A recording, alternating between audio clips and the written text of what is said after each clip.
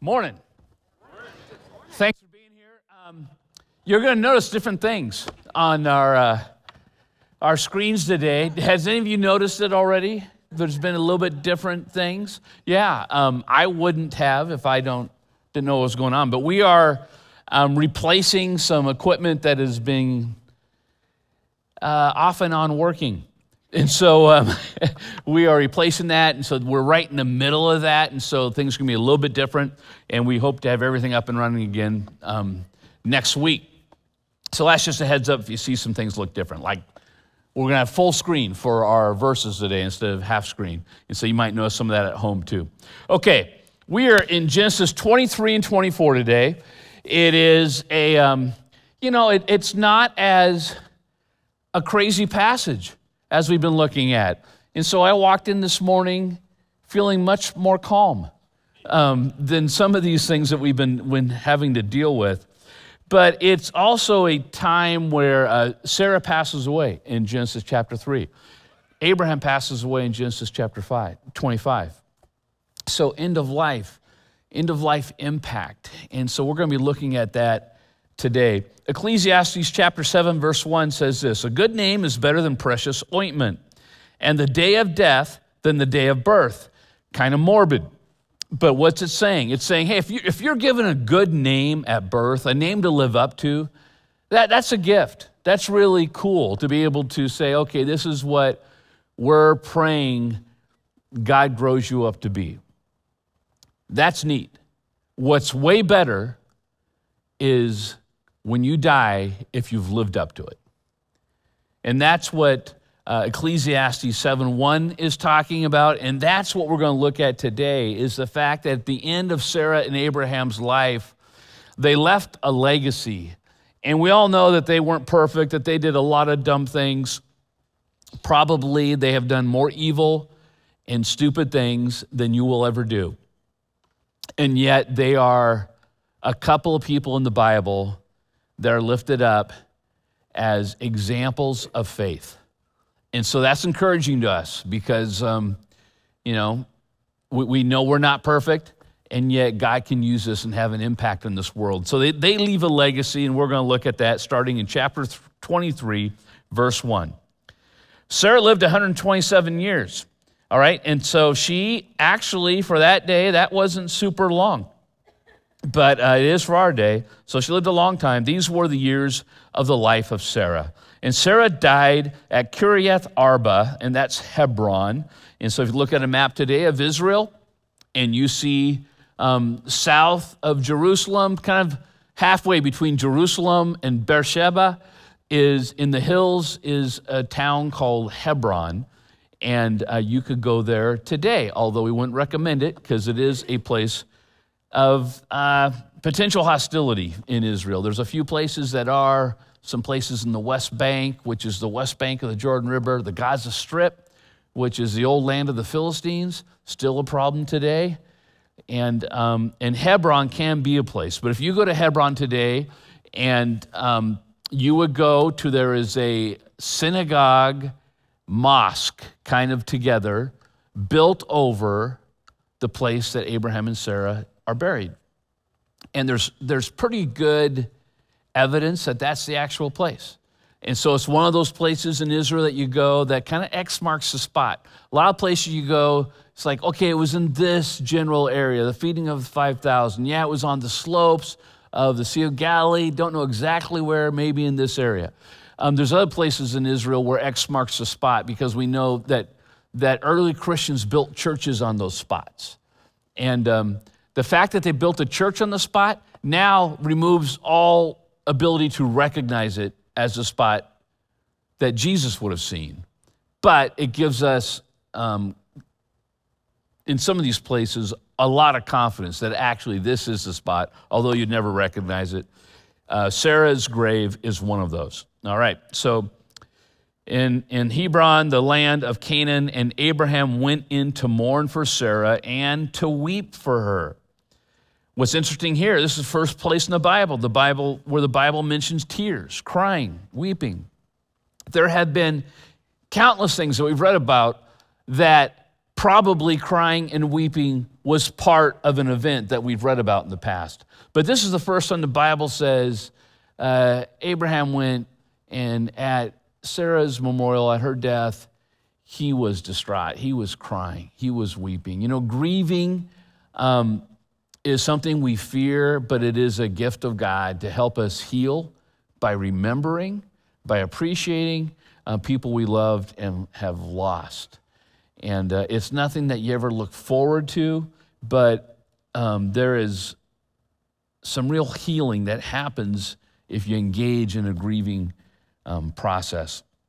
So the Bible points that out. That's Abraham. By the way, man, just think about it. Abraham and Sarah, they probably celebrated their 100th year anniversary. That's crazy. Like some of you are thinking, well, we made it to 7, you know. But 100 plus years, can you imagine the things that they've gone through in life? I mean, the trauma and the pain that they've experienced in their relationship. You know, moving from the Babylon area all the way down to Beersheba. They've gone through some ups and some downs and some adventures, and they loved each other. And at the end of that 100-some year marriage relationship, Sarah dies. Abraham is hurting. Now, Sarah had her faults. Abraham had his faults. We've read about them. We've pointed them out. But at the end of the day, in Hebrews chapter 11, both Sarah and Abraham are included in what Christians call the chapter that's the Hall of Faith for the Bible. And both Sarah and Abraham are in it as people who are examples to us of people who are living life trusting God. And they're both in it. Chapter 25 is when Abraham passes away, and it says in verse 8 that he died when he was full of years.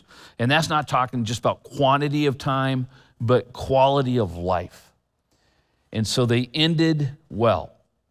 Verse 3, and Abraham rose up from before his dead and said to the Hittites, I am a sojourner, a foreigner among you. Give me property among you for a burying place, that I may bury my dead out of sight.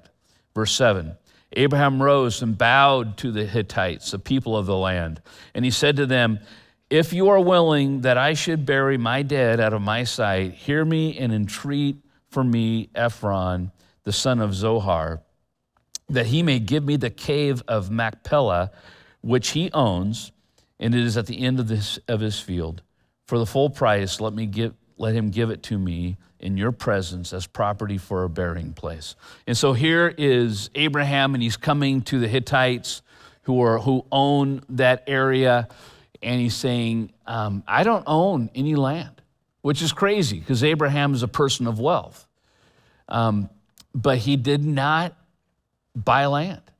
He lived in a tent. He was nomadic. He moved with the herds, and he had big herds. And so he would move from place to place in order for his herds to be sustained with the resources off the land. But he didn't have a place to bury his wife. And he says, I'm a sojourner. Says, I'm a foreigner. So what's he talking about there? Well, Hebrews 11, when it's talking about people of faith, says this. These all died in faith, not having received the things promised. And so they were people trusting in God for a promise of God, and yet that promise was not fulfilled within their lifetime. So that's interesting. I mean, they lived believing in a promise of God that was fulfilled after they passed away. And so that was true of Abraham and Sarah.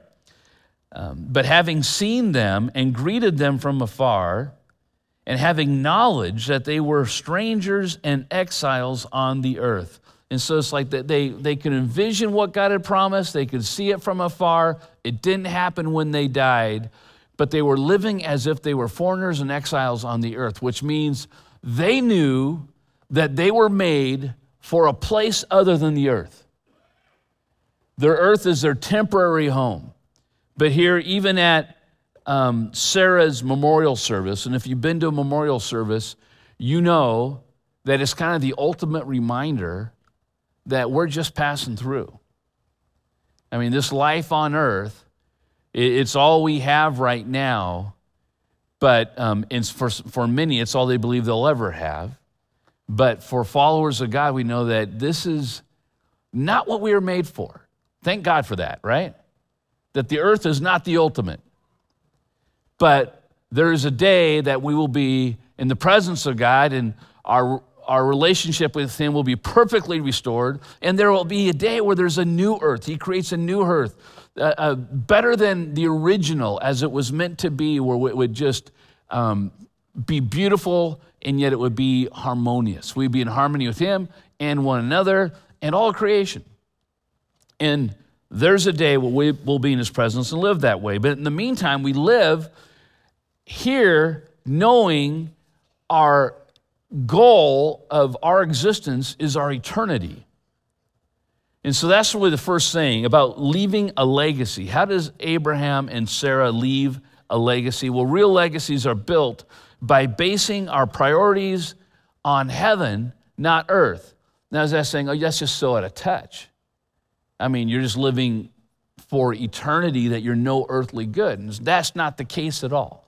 I mean, I make goals for on earth. I make personal goals. I make goals for in leadership. I make goals for Kathy and I and savings and all those type of things. So I make goals. But God is saying, make those goals by being influenced by your top priority. And your top priority is to know and love me and to live with me for all eternity. So your priorities are eternal. And then you make your goals in light of that. And so how many times do you make your goals just based upon, man, what's coming at you? And the things that you like to accomplish in the busyness of your life and the demands that are coming at you all the time. And God's saying, raise yourself above that and think of eternal impact. And so what are we living for? What are you living for?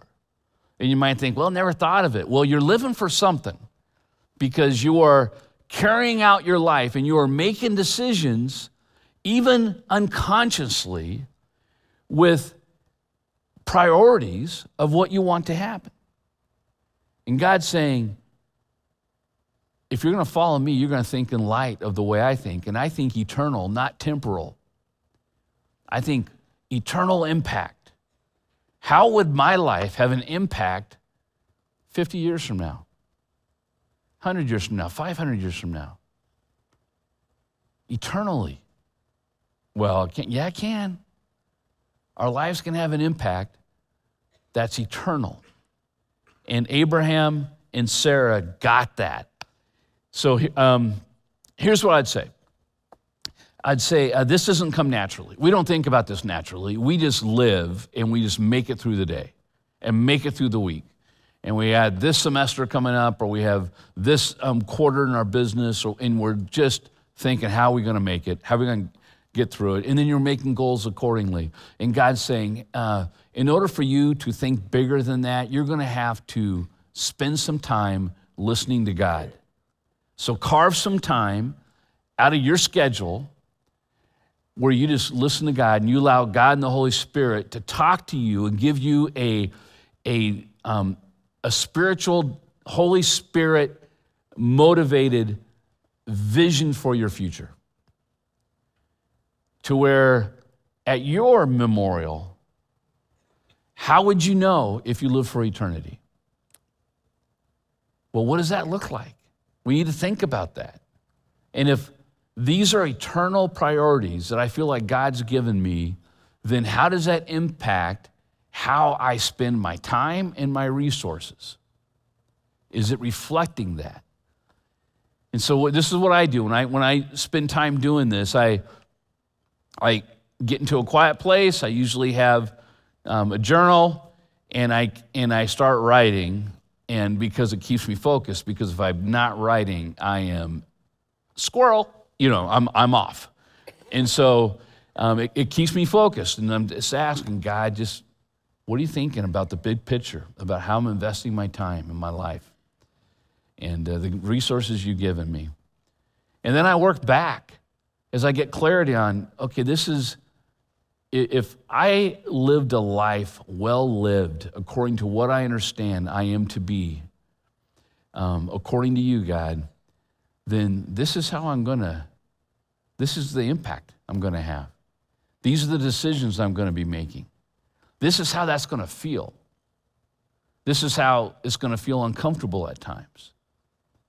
And that's what I'm going after. Then I work back. Okay, what big buckets are in that vision? So how am I moving towards that bucket this year, over the next 3 months? And then I actually get it into my calendar. So I'm starting big, and then it's getting into my calendar. So I'm writing ahead in my calendar, do this, do that, make time for this, spend time reflecting. I mean, one of the things I'm reflecting on right now is, God, if the transition goes well, what will that feel like?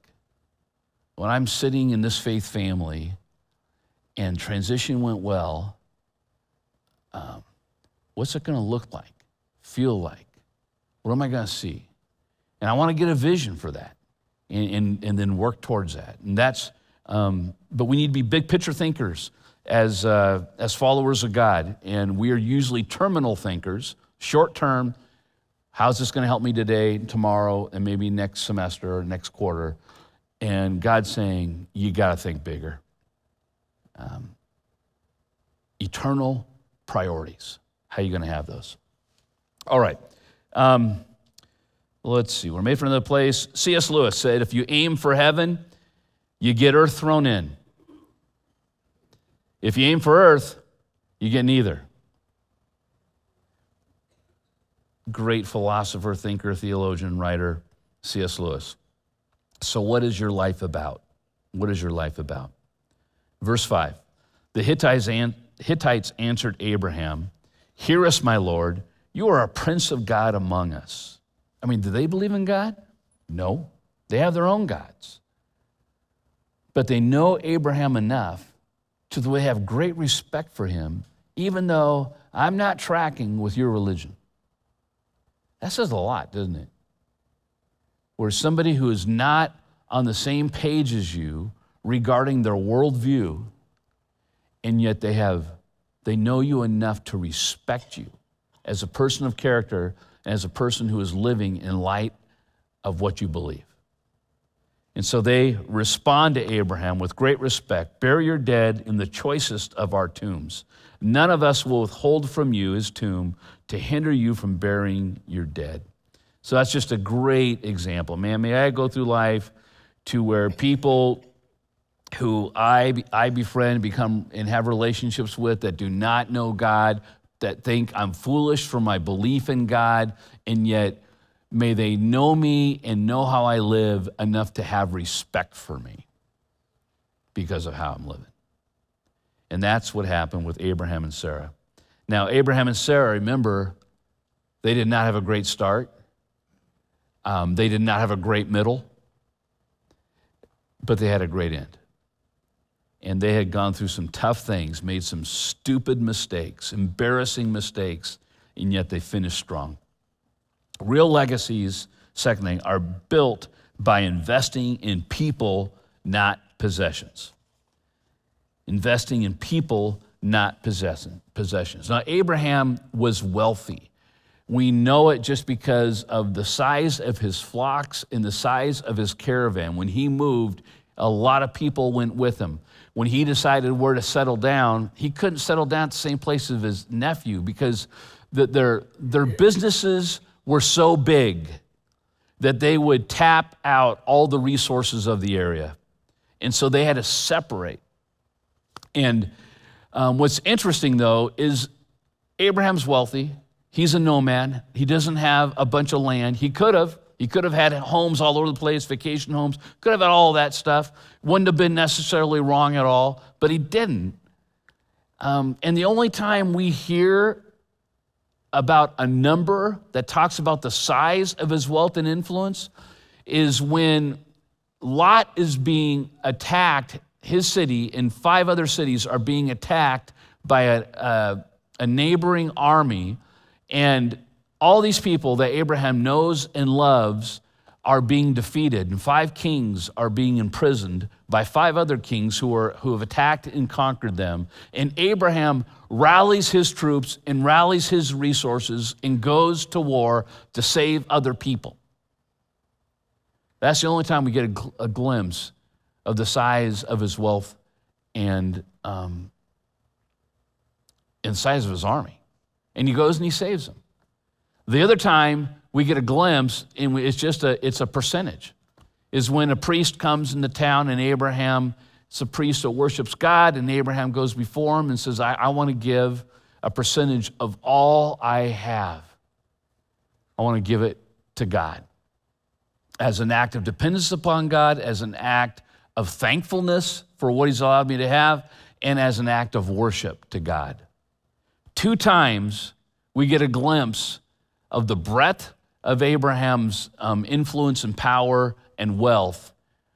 And once it's about leveraging it to serve others, and the second time is leveraging it to worship God. He had big picture in mind. But when you hear about Abraham and Sarah, you don't hear about, okay, this is how we can amass wealth like Abraham. That's the legacy left. Nope, that's not it. Okay, this is how we can lead like Abraham, because Abraham obviously was able to get a bunch of people to risk their lives to join him to go defeat an army. Nope, we're not talking about his leadership. We're talking about his influence on people. Abraham and Sarah's life had such an influence to where the majority of the world today is influenced by them. How's that? The majority of the world is either Christian, Muslim, or Jewish. And all of them point back to Abraham and Sarah. Their lives had an impact that went beyond their footprint of time. And it was because they had an impact by investing in people, not possessions. And so Abraham had possessions. He had position, but he wasn't living for it. And he was living to leverage it for the benefit of others. All right. So at your memorial, what do you want people to say about you? And just use your Holy Spirit-driven imagination and think about that day and think about people get up, people that you love. And what are they going to say? Oh my gosh, he always had the latest golf technology. It was impressive. Always jealous of his new golf clubs. Or, I've never seen a walk-in closet as big as theirs in my life. It's just unbelievable. It was so impressive. It was just, they were organized, and it was amazing. Or because they were a friend, I am more like the person God wants me to be.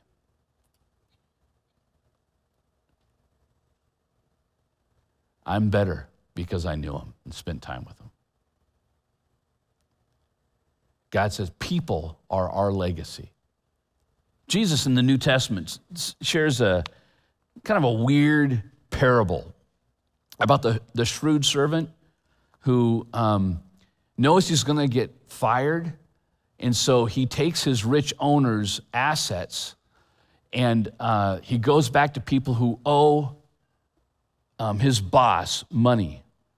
And he goes and he starts forgiving their debt and saying, okay, instead of that much, it's only going to be a quarter. Let's settle it now, and you're free. And then he gets fired. But he has a lot of friends as a result. And people are going, Jesus, what are you saying here? Misuse resources you've given us? And Jesus says, no. Here's the point. That shrewd manager is more shrewd than many of you are as followers of Jesus and followers of God. Well, how so? Because God has given you resources that you don't own, but you've been given them to leverage for the benefit of building relationships that impact eternity. So that one day when you die, because of how you leverage the resources God gave you, you will have people welcoming you in heaven and thanking you for the influence that you had on their life that forever changes their eternity. And that's what Abraham and Sarah did. They knew that their legacy was people, not their possessions or their positions, which we can get totally wrapped up in. All right, chapter 24, verse 1. Now Abraham was old, well advanced in years, and the Lord had blessed Abraham in all things. And Abraham said to his servant, the oldest of his household, who had charge of all that he had, put your hand under my thigh. Strange thing there. Okay, so let me explain.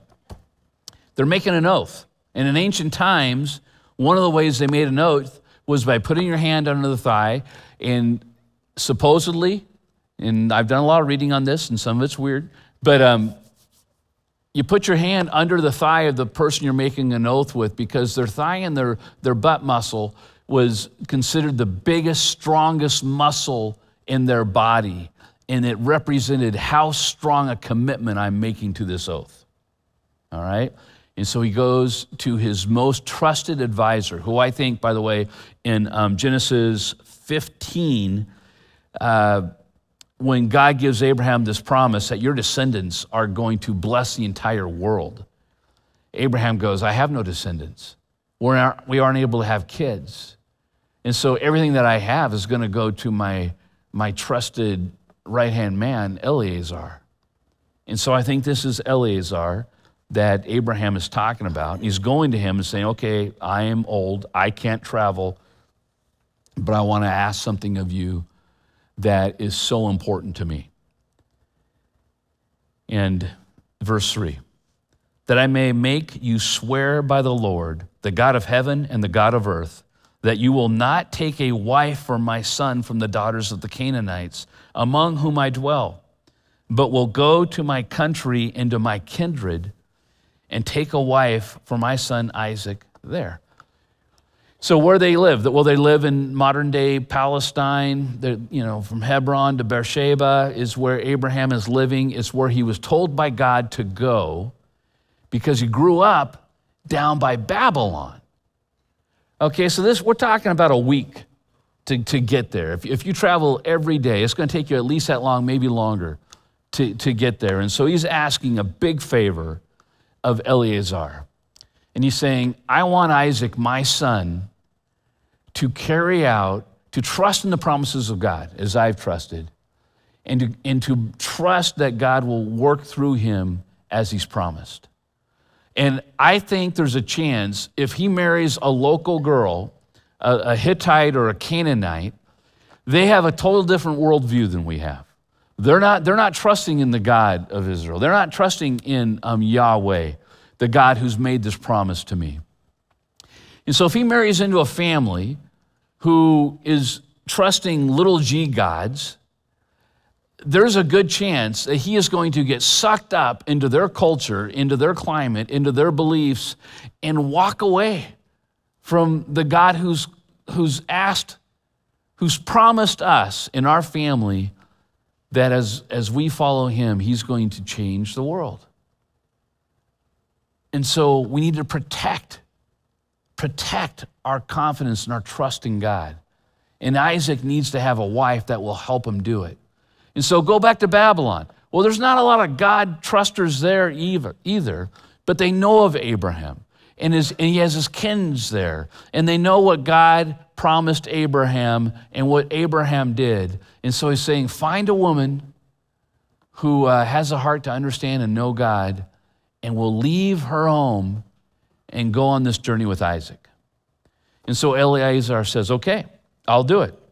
And so what Abraham is doing is he's saying, I'm leaving a legacy. My life is leaving a legacy. And now I want to help Isaac begin building his. And so here's the point. Real legacies are built by choosing close friends who have the same eternal priorities. And so if I'm going to pick a spouse or even a best friend, because I know that my closest friends are the ones that are most likely to have an impact on my life and influence me, then doesn't it make sense that I'm going to choose my closest friends and my spouse if I'm at all believing in God and that I am to follow him? I got to have somebody who's going to help me in that, who's on that same journey. But if I have somebody who has no clue about that, doesn't understand the greatest priorities of my life, then how are we going to build a life together? How are we going to raise kids? How are we going to budget our time and our talents and our relationships and our finances? And if I'm living for eternity following God and they're living for today following something else. So I need to be aligned with the people that are closest to me. And Abraham's saying that is true of his son and his son's future wife. And so Eliezer goes and he says, okay, how am I going to know which one? How am I going to know which one God has for Isaac? And he prays. He's saying, God, this is big. I don't want to trust my judgment. I want to know from you that this is your person. How will I know? And so he gets a vision from God about how he will know. And he says when he enters the city, he's going to be outside the city. He'll be at the well outside the city. And every evening when the temperature cools down, the women of the city typically come out to the well to get water for their family. And so they bring their pottery out to fill up to take back home. And he says, Lord, have the person who you have for Isaac not only come out and get water for their family, but come out and offer me water too. And so I see they have a heart for their servant. They have to be a servant. They have a heart to see other people besides themselves. And not only have a heart to see me, but also offer water for the people traveling with me and my camels. He's got 10 camels with him. If they've been traveling for a week, these camels can go a long way and a long time without water. But when they're thirsty, they drink like 25 gallons at a time. Okay, so they got 10 camels. That's 250 gallons of water that this woman would have to get out of the well and pour out for the camels. And he goes, I want somebody who has not only a heart for others, but goes above and beyond. And sure enough, he goes, and there's a woman who does that, and her name is Rebecca. And then not only that, Rebecca says, why don't you come in, since you're a traveler with your people and your resources, you need a place to stay. Stay at our house. And evidently her dad's passed away, but her older brother's kind of running the home with their mom. And so she goes and brings them there. And they're hospitable. And they hear the story of Eliezer and what he was praying for and how Rebecca seems like the girl God wants for my master Abraham's son, Isaac. And they listen. And they have hearts to not only hear how God's working in somebody else's life, but maybe even in their own life. And so character matters. Abraham's character to speak into his son. Eliezer's character to seek God. Rebecca's character to be able to see God at work and be able to have her eyes off of herself and on somebody and on the well-being of somebody else. And Rebecca's family's character. And how do we pick best friends or even spouses? Well, how good do they look? How good are they going to make me look if I'm their spouse or if I'm their date? And we're thinking image. And I think it was Abraham Lincoln that says, the shadow of a tree is an image, but that means nothing. What you want's the real tree. And we're all about the shadow. And Eliezer has the wisdom to say, no, the people that are closest to the people that I love, I'm going to follow my best friend Abraham's advice, and I'm going to find people of character. And that's what he goes after, people of character, people that are going to make us better. And we typically don't do that. In chapter 24, verse 56, it said, but Eliezer said, after he met the family and Rebekah, he said, okay, you've heard my story. I think Rebekah is God's choice. Will you let her come with me and go back to my home? In verse 27, they said to him, well, let us call the young woman and ask her. I love that. I mean, this was arranged marriages. This is ancient times. This is the way they do it. But they cared enough for Rebekah. They wanted her to be safe. They cared about her opinion. They wanted to know, are you sensing God leading in this? Like we're sensing God leading in this? In 58, and they called Rebekah and said to her, will you go with this man? And she said, I will go. And so they sent away Rebekah, their sister, and her nurse, and Abraham's servant, and his men. And really, what hit me here is Abraham wants somebody for his son who's willing to trust God like Abraham was willing to trust God. Abraham living down in Babylon, a family of means. And God comes to him and says, I want you to get up and I want you to move. And I want you to move to a land that I'm going to tell you about with people you don't know. But I'm going to work through your line to bless the entire world. Will you trust me? And he got up and he went. And now here's Rebekah, who's having that same kind of faith, that same kind of trust. And is willing to trust God and go on this journey with Isaac in following God. Okay, so you're single, and you're thinking, okay, how do I find somebody that God has for me? Good question. First of all, I want you to know you don't have to be married in order to have a fulfilled, great adventure with God and to leave a legacy. In fact, Paul said, you know what, you're better off if you're single because you don't have all these commitments and these obligations. And if you sense God might be moving you in an area, you have freedom to go and do like you don't have when you're married and then when you have a family. And so some of you are thinking who are single, it's like, yeah, I don't like Paul. And so if you're not buying that, then I would say look for character.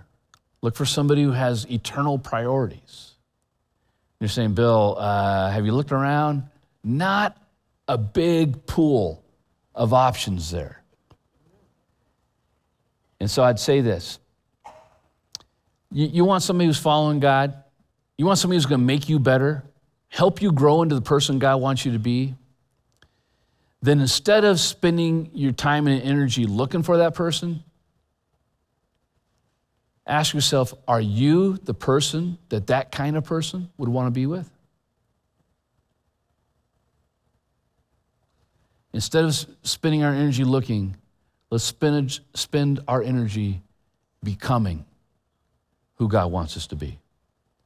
And become the person that another person who is following God would be attracted to your character and would say, that's somebody I could live with forever because we'll be on the same page, go in the same direction. Now, some of you are thinking, oh, I can't wait to talk to my husband and tell him what Bill said. So give that up. Is God or is your spouse the person God had for you?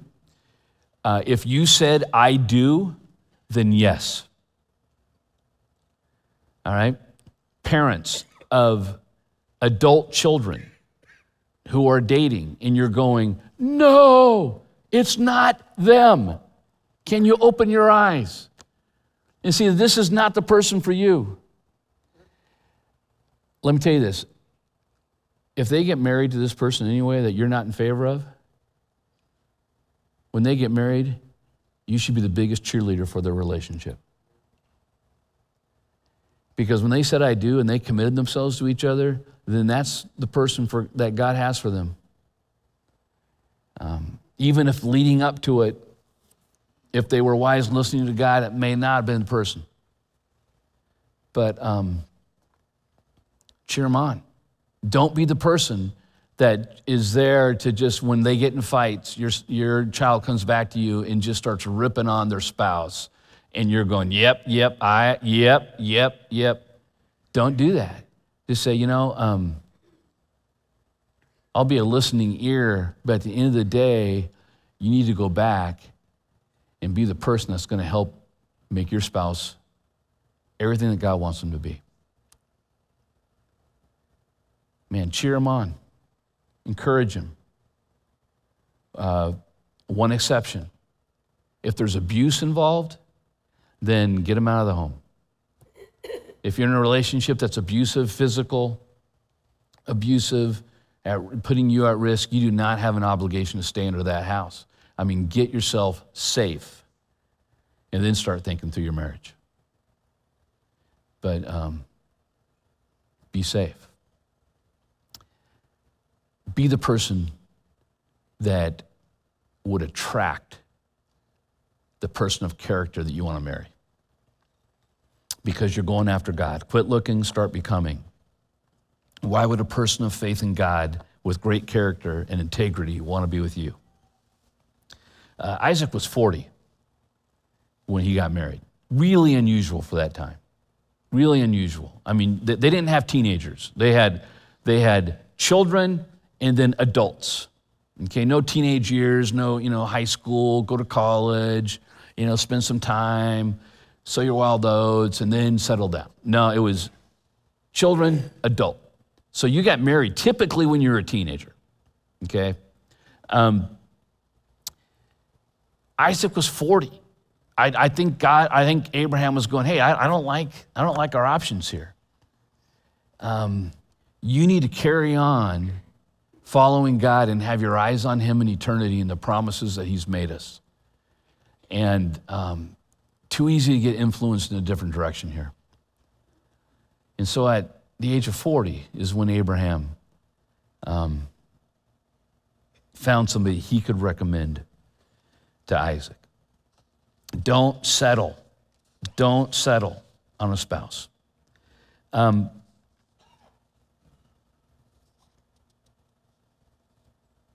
If you're single and you're just going, man, I just feel like I'm built to be married,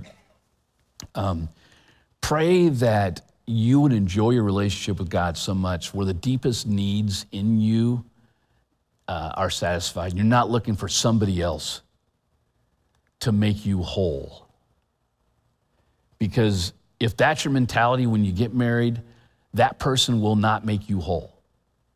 And you will be disappointed. And so enjoy the Lord. Enjoy the adventure he has on you. You can live a totally fulfilled life with God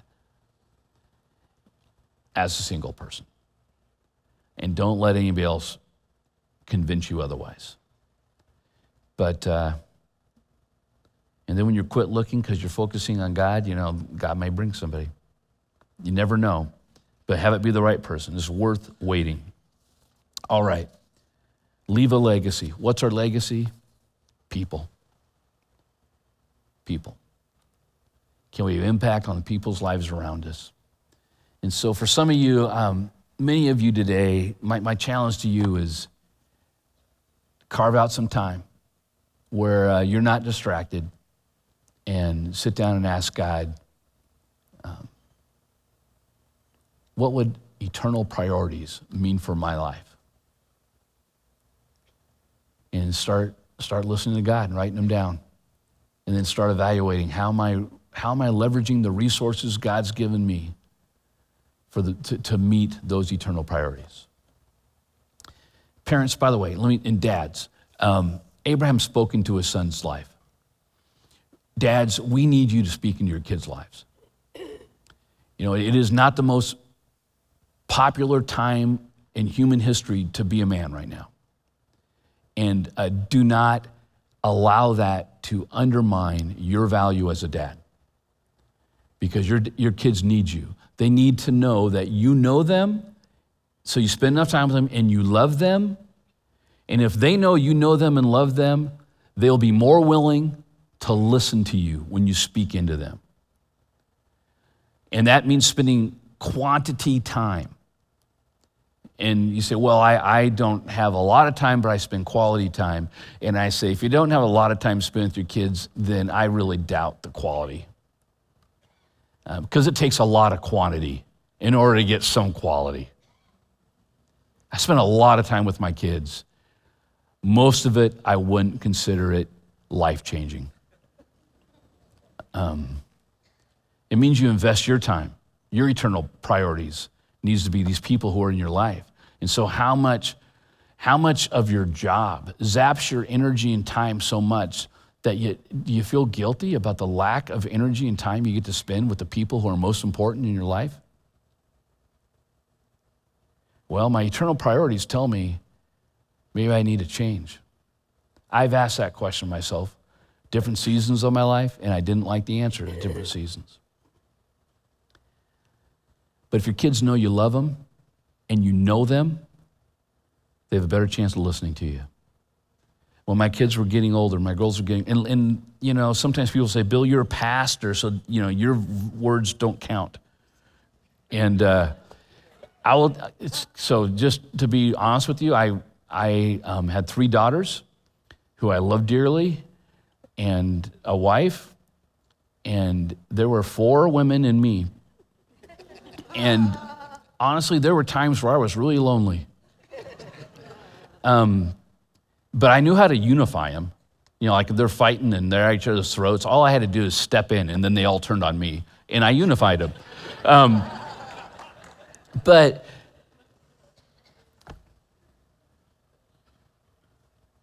there were times where I didn't want to spend time. They were into things that wasn't on my top of my list of things I wanted to be into. There's times I wanted to, you know, be with the boys more. I wanted to go hunt and fish more. I wanted to, you know, be doing stuff that I knew that they didn't want to do. And I didn't. Because I knew I brought these girls into the world. I'm their dad, their only dad. I need to invest in them. And there's a lot of time where I didn't want to. But some of the funnest times were later on in life where they go, Dad, I envision someday getting married. Tell me about the man I should be looking for. Like, ooh. Okay, and I'd tell him. And I mean, it usually was driving on vacation. And we would spend hours talking about things and things I see in them that they may not have seen, and why I thought somebody like this would be a good compliment to you. And told them. I spoke into my girls' lives a lot. And a lot of it was they were asking. And then they went and married guys that didn't have any clue towards the things that I suggested. And a lot of that was because they grew in different areas and they chose wisely. But they dated some people that I thought were train wrecks, and I let them know it. And even though those were tough conversations and we did not see eye to eye, they didn't totally discount me. Speak into your kids' lives and love them and spend time with them to where they know you know them. And they know you love them and you have their best in mind. And there's a better chance they'll listen. No guarantees, but your odds go up. We need to leave legacies. We need to build legacies. And people, God using us in the lives of people, are our legacy. Let's bow our head and let's pray. Father, I thank you for this day. I thank you for the lives of Abraham and Sarah, who are, in much of their life, were big, hot messes. And so that gives us hope that you are not done with us, that you can work in us. And even if we're older, we can finish strong. And if we're younger, we can begin building legacies. that leave impacts. So we thank you for that, and it's in your Son's name we pray. Amen.